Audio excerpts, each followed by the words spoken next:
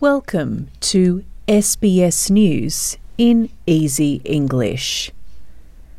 Australia's decision to recognise West Jerusalem as the capital of Israel is being reversed. The Foreign Affairs Minister, Penny Wong, says the final status of the capital should not be determined until peace negotiations with the Palestinian people are finalised. When former Prime Minister Scott Morrison formally recognised West Jerusalem in December 2018, Labor made it clear it did not support the move. Ms Wong says the decision shows where Australia's loyalties lie. This reverses the Morrison government's recognition of West Jerusalem as the capital of Israel. Australia's embassy, of course, has always been and remains in Tel Aviv. The Australian government remains committed to a two-state solution in which Israel and a future Palestinian state can coexist in peace and security. The federal government is offering more flood support payments to more areas where rising waters are devastating communities. 12 new local government zones in Victoria and Tasmania are now eligible.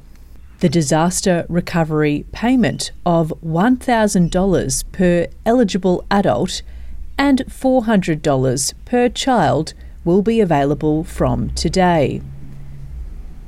And there are evacuation warnings for people in Echuca and other towns along the river, with the Murray's water levels expected to peak from Wednesday.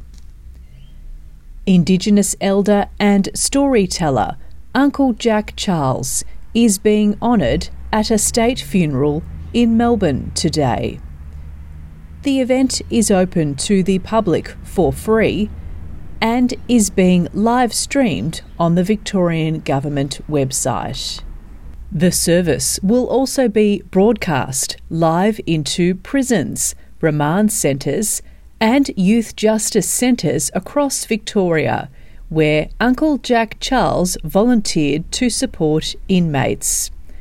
The renowned actor, musician, activist and member of the Stolen Generations died last month, age 79. To overseas news now. The White House has condemned the latest Russian attacks in Ukraine, which reportedly caused a residential building to collapse and killed 4 people. Successive waves of 28 explosive-laden suicide drones were fired into civilian zones of Kyiv, while energy facilities were also struck. The use of weaponry drones overnight was the second of their kind in recent weeks. White House Press Secretary Karine Jean-Pierre says US President Joe Biden's administration will continue to enforce sanctions on Russian and Iranian trade. The United States strongly condemns Russia's missile strikes today, which continue to demonstrate Putin's brutality. What we will do is to continue to support the people of Ukraine. I'm Stephanie Corsetti.